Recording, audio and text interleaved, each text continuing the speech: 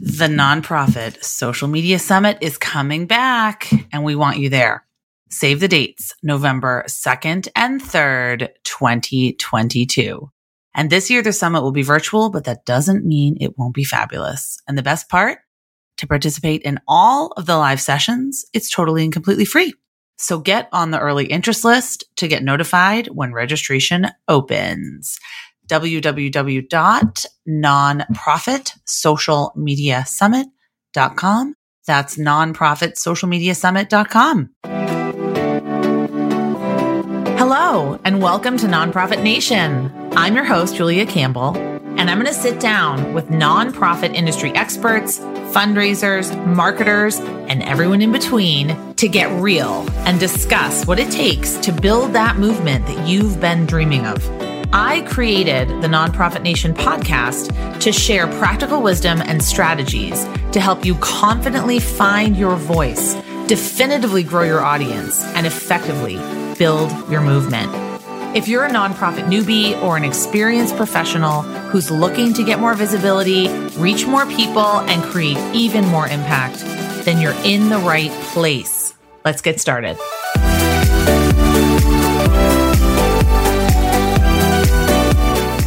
Hello, everyone. Welcome back to Nonprofit Nation. I'm so excited to be here again with you today, wherever you're listening. And today's episode is all about nonprofit auctions, nonprofit galas, virtual events. Where are we going? Where have we been? What are we looking forward to in the future? And I have the preeminent nonprofit auction specialist and expert here today, Sherry Truler. She has many titles under her belt, including Certified Meeting Professional, Certified Auctioneers Institute, and that's the MBA for auctioneers, and Benefit Auctioneer Specialist. Sherry is president of Red Apple Auctions, a boutique auction firm focused on nonprofit galas. Since leaving her corporate marketing job, she's worked as a cheeky auctioneer on stage and a trusted resource off stage for anyone seeking to improve the profitability of a fundraising gala. Through her public work has taken her to nearly every state and placed her alongside A-list celebrities. We're going to have to talk about that. I want all of the information on that. The bulk of her time is spent educating thousands of gala planners via her benefit auction ideas, videos, and newsletter. We'll link to that in the show notes. She's spoken at many AFP regional conferences and has been covered in the Nonprofit Times, Florida's Sun Sentinel, Town and Country Magazine, the Washington Post Magazine, the Chicago Tribune, the Vineyard Gazette, and dozens of other resources. Sherry, welcome. Thank you so much for that introduction and for the invitation to visit today, Julia. Thank you. It's nice to kind of meet a new sector, we might say, of the nonprofit space. I don't often talk to marketing folks. Well, there are a lot of marketing folks listening, and they're often marketing and fundraising, or they have some kind of combination of responsibilities. And I'm sure auctions and galas and event planning fall underneath their purview. But my very first question is, what kind of A-list celebrities have you met, and who was the meanest and who was the nicest? We wouldn't delve down. I haven't had any bad experiences. I will tell you this. I will be working now with Seth Meyers for the third year, and I have found him to be very accommodating and helpful. I'll just give you an example where I thought it was really thoughtful. So in 2020 was the first year I worked with him. What happened in 2020? COVID happened. So we had a virtual gala. The client was so excited because Seth was going to be a new addition to their event. This was something that was going to really elevate the entire experience for everyone. And then because of the pandemic, they needed to go virtual. And so they had hired an excellent production company, but there's a lot involved. Every virtual gala, there's different types of technology that's involved depending on what approach the nonprofit wanted to take. And so in this case, they had a pretty high-end production facility. Seth was logging in from his in-laws' home, which was on the island of Martha's Vineyard. The production company was in a television station. I was logging in at my house here in the DC area. And so there's a lot of stuff that was happening. When Seth speaks, I wouldn't be able to hear him necessarily because of the way the technology was. I had a cue I would be told, but it wasn't like we could just go back and forth as easily as if we were in the studio together. Right. So there's a delay a little bit, or there's a delay, and then they have to like kind of cue me in, the production team would. So the concern was, from my perspective, you don't want to talk over Seth, right? People are coming to hear Seth. They do not want to hear the auctioneer talk over Seth. And so we had to kind of come up with this way of making sure that I wasn't over speaking during his time. And so Seth recognized that right away. And he said, you know what, Sherry, let's talk to the production company. Maybe there's a way that I can suddenly float into your screen and you can see that I want to interject something, and then you'll know to be quiet. And it was just like he knew more about it than I knew as far as the technology goes. And he understood my concern that I didn't want to like just keep talking and talking when he wanted to be able to add something to the conversation. So his thoughtfulness and kind of suggestions and like, I totally get it. Let's do it this way. It'll make you look better from the standpoint. You'll know when to back off. It'll all work. And it did. It was great. I love that because I think it really does segue perfectly into what we're going to talk about today. How to change up everything in the light of what's going on and how have things changed. So my first question is, how did you get into galas and auctions, and where's your current focus? Yeah, I originally got into it a bit in an accident environment. I wanted to learn how to talk fast, which is what is called a chant in the auction world. Most people just say, can you do that fast talk? But it is technically called a chant. And so I had done a search. I was working at General Electric at the time, but I did a Google search to find out if there was such a thing as auctioneer schools. And there are. So I took a week of vacation. I went to auctioneer school. And while there was a speaker there who spoke about fundraising events. And I did not realize that this was a thing. Galas, wasn't aware of it. So I came back to Virginia, DC area, and I went ahead and volunteered as a committee member on some smaller galas to better understand what this whole thing was about. And from there, I just kind of took it class-wise. I was rolling out some courses as I learned things.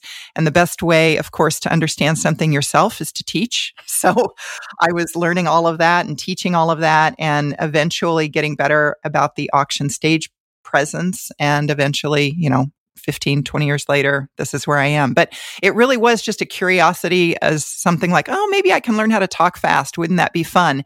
And then lo and behold, we have a great speaker there who really widens my eyes into a larger field. And I'm like, wow, this is something that I think would be a lot of fun. So that was it.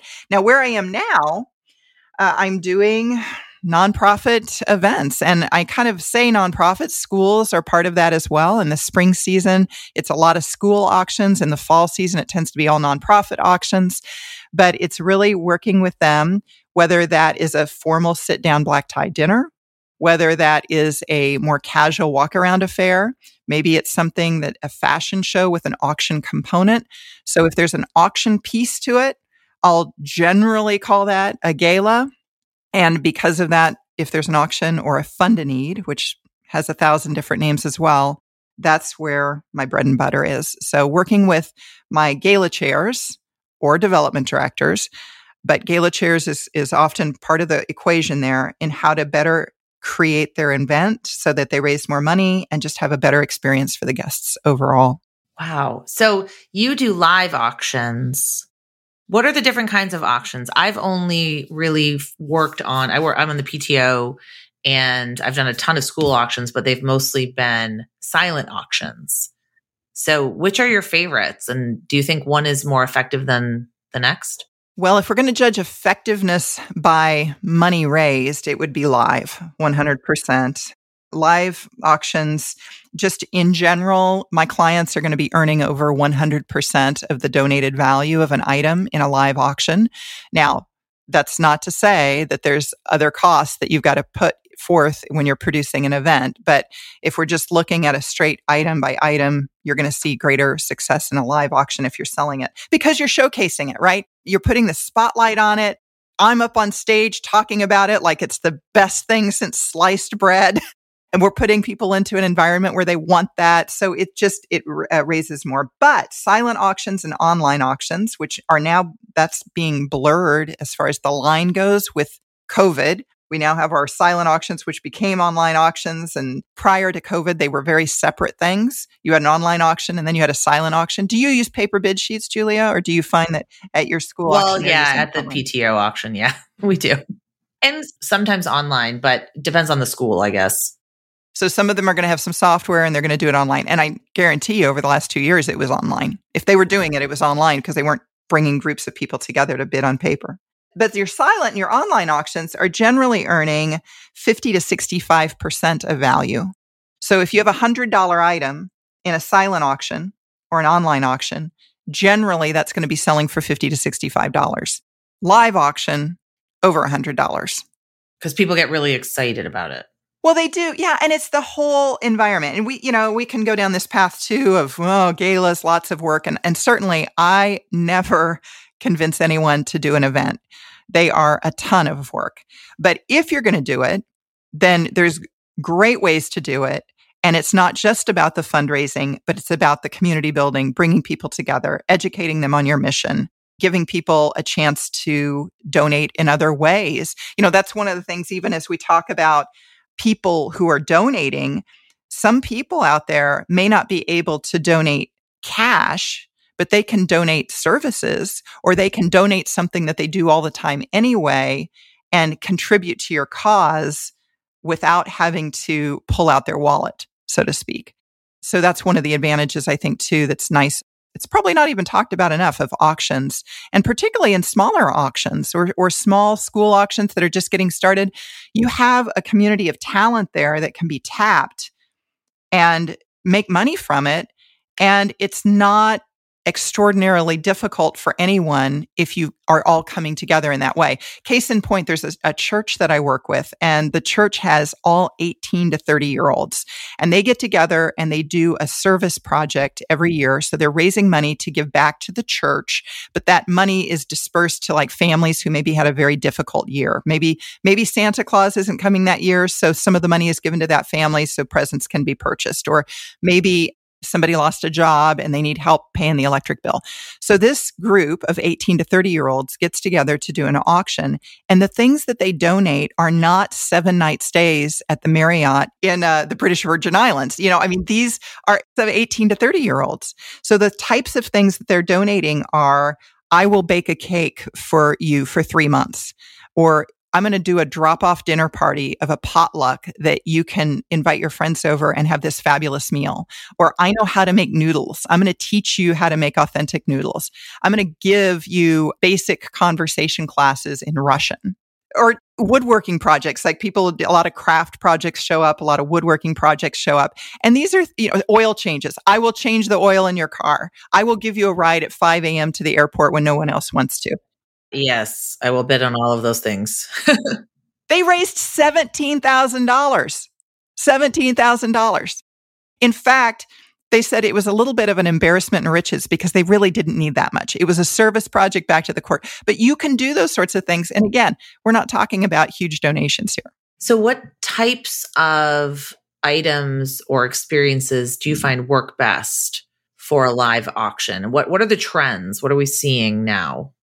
I have a great resource for this that we will link to in your show notes, because there's a guide that I pulled together every year called the Auction Item Guide. It's the top 100 items I sold at events last year around the country that sold for over their value. So I'll certainly send that over. What are the top 2? Across the board, trips are your top sellers. Now, if you ask me what's probably the easiest seller, I would say dining experiences. Everybody eats, so there's always a place that you can celebrate an anniversary, a dinner, somebody doing a dinner party. That's going to be an easy sell. But as far as high sellers, where are you going to make big money? That's your trips. And does it matter where necessarily? Are there certain places? That's a good question. And it's so hard to know right now because of the pandemic. So before the pandemic, about maybe 5-6 years ago, when Cuba opened up, I was selling Cuba trips left and right. And then it shifted to Iceland. Iceland was this really trendy spot. And it was starting to go to Portugal before the COVID. But now we've got a war in Europe. Last week we had carbon monoxide poisoning down in the Caribbean. So depending on who I'm talking to, some clients, these things are going to resonate, others won't. So if I'm on the West Coast talking about Bali, that is an easier sell than if I'm on the East Coast talking about Bali, because it's a lot more expensive to get there. On the flip side, going to Europe has traditionally been easier on the East Coast, but with some of the things going on over there, some people are hesitating. So I don't have a tried and true location right now. In prior years, I'd say, Italy, that's an easy sell. And it still is. But again, we've got a lot going on in Europe. A Caribbean, Mexico, generally very easy sells on the East Coast. Everyone likes to go. In fact, I think Mexico was the number one destination outside the US during the pandemic. So people still felt. I think what you're saying is very relevant because it encourages event planners and whoever is listening, marketers, fundraisers, to be very strategic and not just accept necessarily anything or assume something's going to be a home run.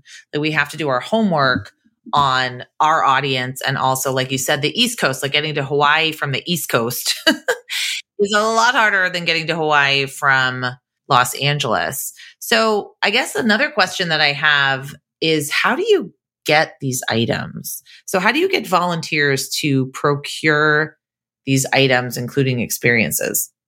So the volunteers, there's usually a committee that is pulled together, your procurement committee, ideally, who's going to work on these things. And what I like to do is suggest that the net is thrown wide, and then you figure out from that where your live auction items are going to come from. If you're having a live auction, and I realize that, we've got lots of people listening, not every event has a live auction. In fact, I would say that there's a big chunk of people out there who do a silent auction with a fund a need. They're not doing the live auction piece at all. But the nice thing about having procured items is that you can use them in multiple ways, including using them in a fund a need, by the way. But so when you're talking to volunteers, I think the first thing is that you've got to help. People are creative, but you've got to help them be creative. So what I like to do is, if they've got their team together, because again, I'm not convincing them to do an auction. At this point, they've come to me. They said they're going to do an auction. So at this point, I'm like, okay, we've got a volunteer, or we've got 3 volunteers, or, who knows, maybe we've got 20 volunteers. So we're working with them on the procurement. And I like to give some suggestions of categories that they should target and a ton of examples, which is part of why that auction item guide came into play. Because years ago, I'm like, I need to pull some stuff together so that people understand what they should go target. Because if I don't provide this, they're going to come with me, giving me, $5,000 pieces of jewelry or furniture, or they're going to say, hey, we've got this vasectomy that's been donated, so let's put that in the live auction, and I'm going to be tearing my hair out. Did someone literally put a vasectomy in a live auction? I have sold a vasectomy in the live auction. Wow. And I've sold Botox parties in the live auction. And I've sold plastic surgery. For most groups, that is not going to be a great seller. So some of the things that we try to avoid are services, like professional services, home decorating, real estate services, tax services, accounting services. You can get by having some handyman services in some live auctions. But for the most part, services, don't put them in. Furniture, don't put it in. Jewelry, I don't like to put jewelry in the live auction. Do I sell it in the live auction? Yes, we sell it, but I don't like to put it there because things like rugs and jewelry and furniture are all very personal to whether you like it or not. And we want to try to get generic things in the live auction. Things that everybody will like. Yeah, right. Because that's part of what you want to create competition. You got to have at least 2 people to make an auction. So from that standpoint, you got to get stuff in there that works. So to kind of go back to your question, what do I do? So we start talking about categories. We talk about what works and what doesn't work.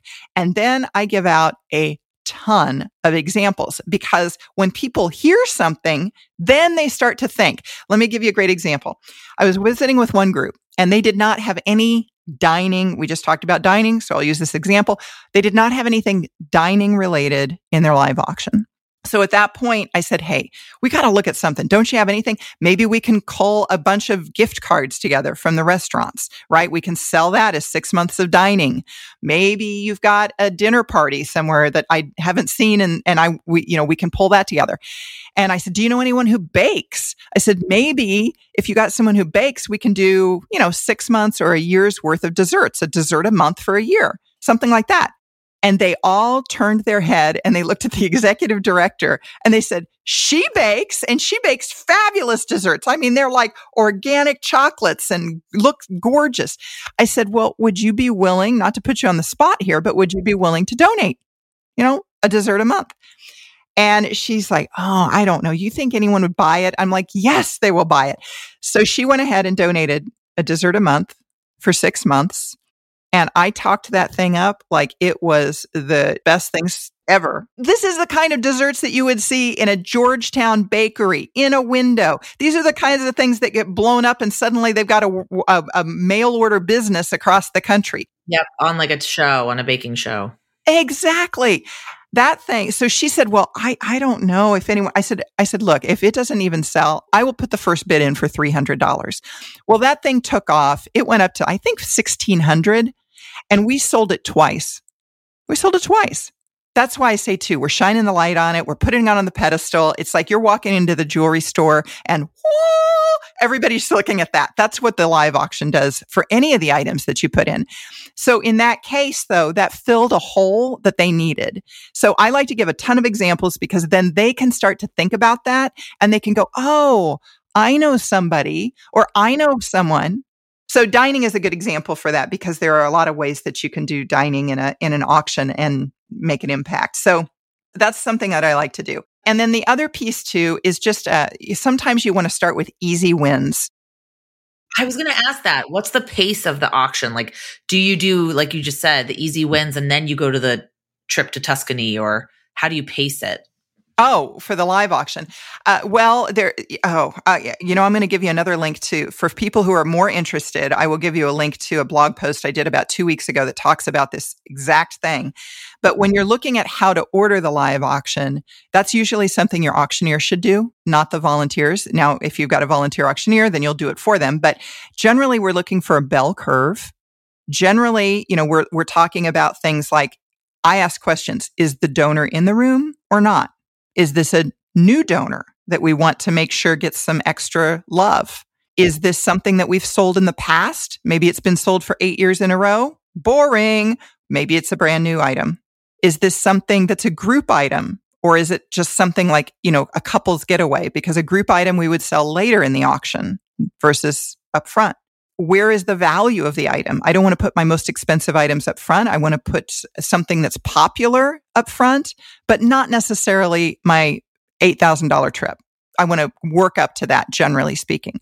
I want to mix and mingle. So I want to have a trip, but then I want to have a sporting thing. I don't want to put all of my trips in a row. Can I double it? Can I sell 2 of them? Because if I can sell 2 of them, I don't want to start the auction with something I can sell 2 of. Because then the crowd immediately thinks everything can be sold twice. So there's a whole bunch of things that I kind of think about when I usually will work with a client and get a lot of information up front. And then I go off on my own. I have my Excel spreadsheet. I start lining everything up and I kind of slide this in here, slide that over here, kind of feel it for a bit. Like I kind of think about myself selling it on stage and what I would say and how it would go. And I massage it and then I send it back to the client and say, okay, here's the order. Now they may choose to move things around a bit. They may say, well, we really want to do this because, we found out Joe's going to leave early. So we're going to put Joe's item a little bit earlier because he has to rush out. So, if he needs to say anything, then, but for the most part, they go with it.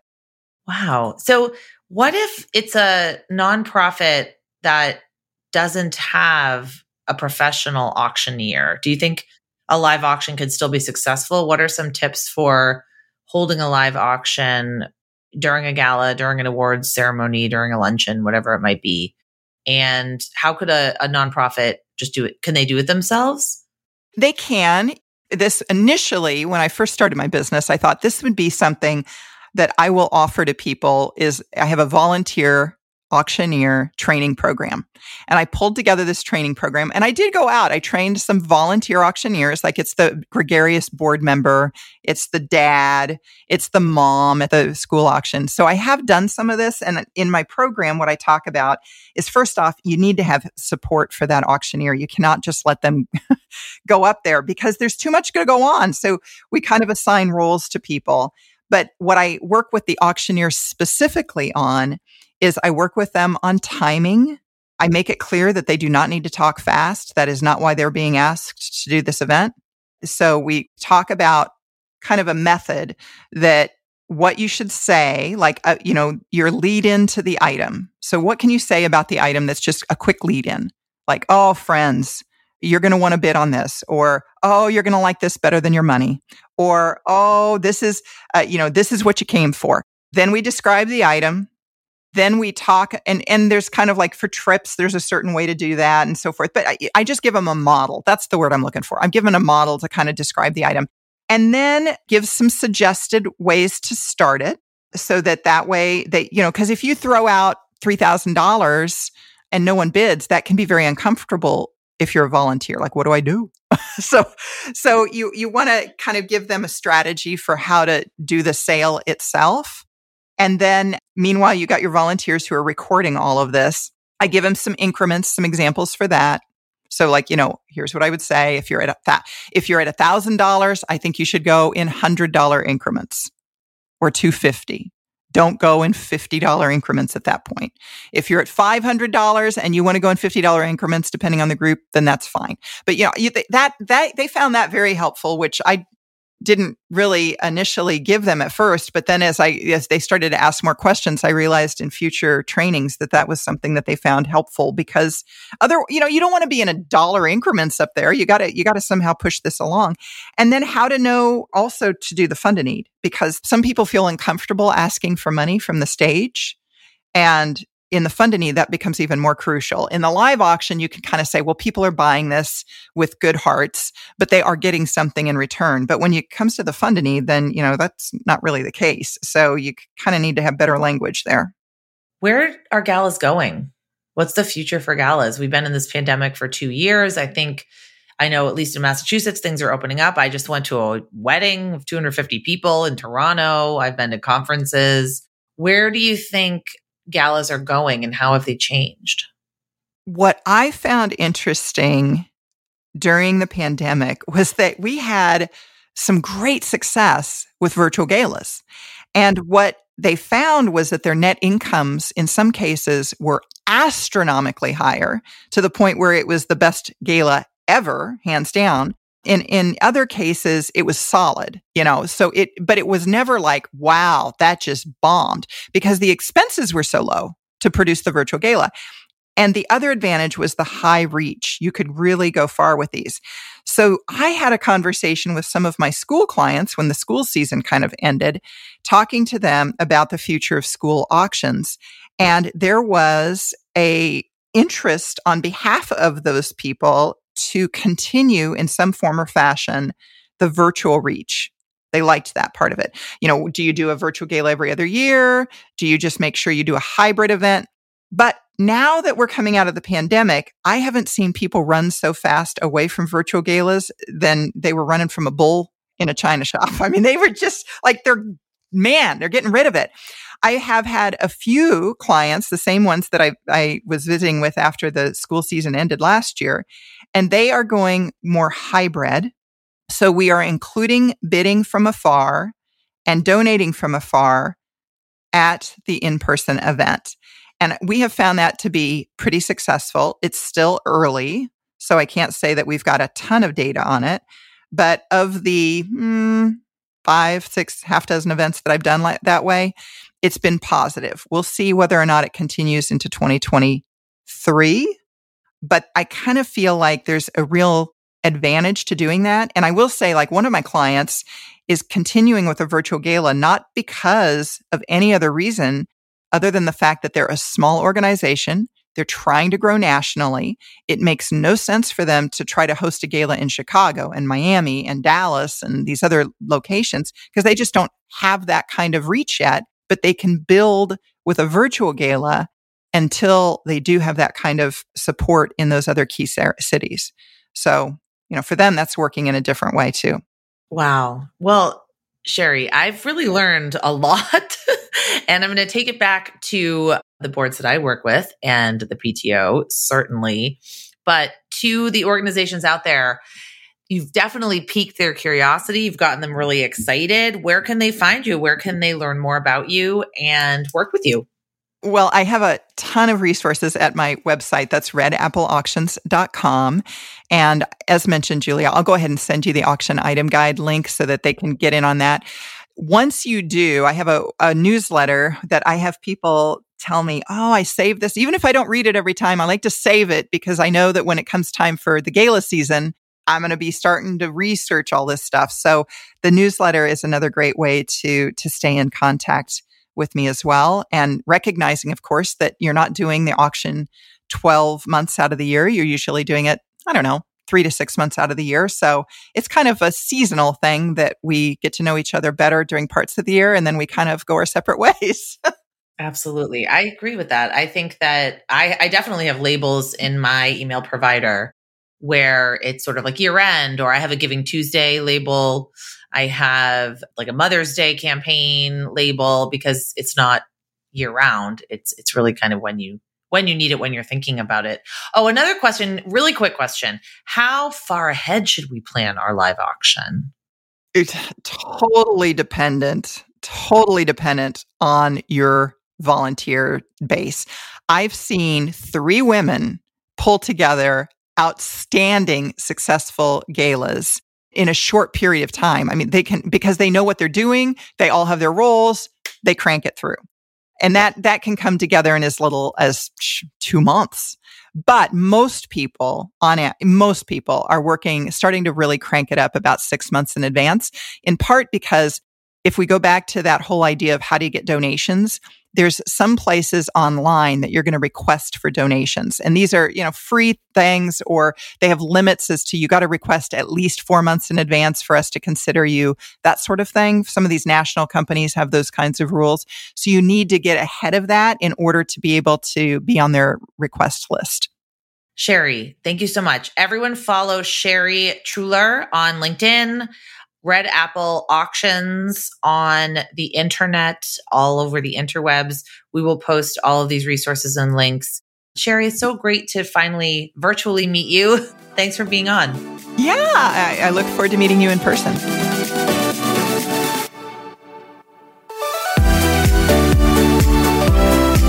Well, hey there. I wanted to say thank you for tuning into my show and for listening all the way to the end. If you really enjoyed today's conversation, make sure to subscribe to the show in your favorite podcast app, and you'll get new episodes downloaded as soon as they come out. I would love if you left me a rating or a review, because this tells other people that my podcast is worth listening to. And then me and my guests can reach even more earbuds and create even more impact.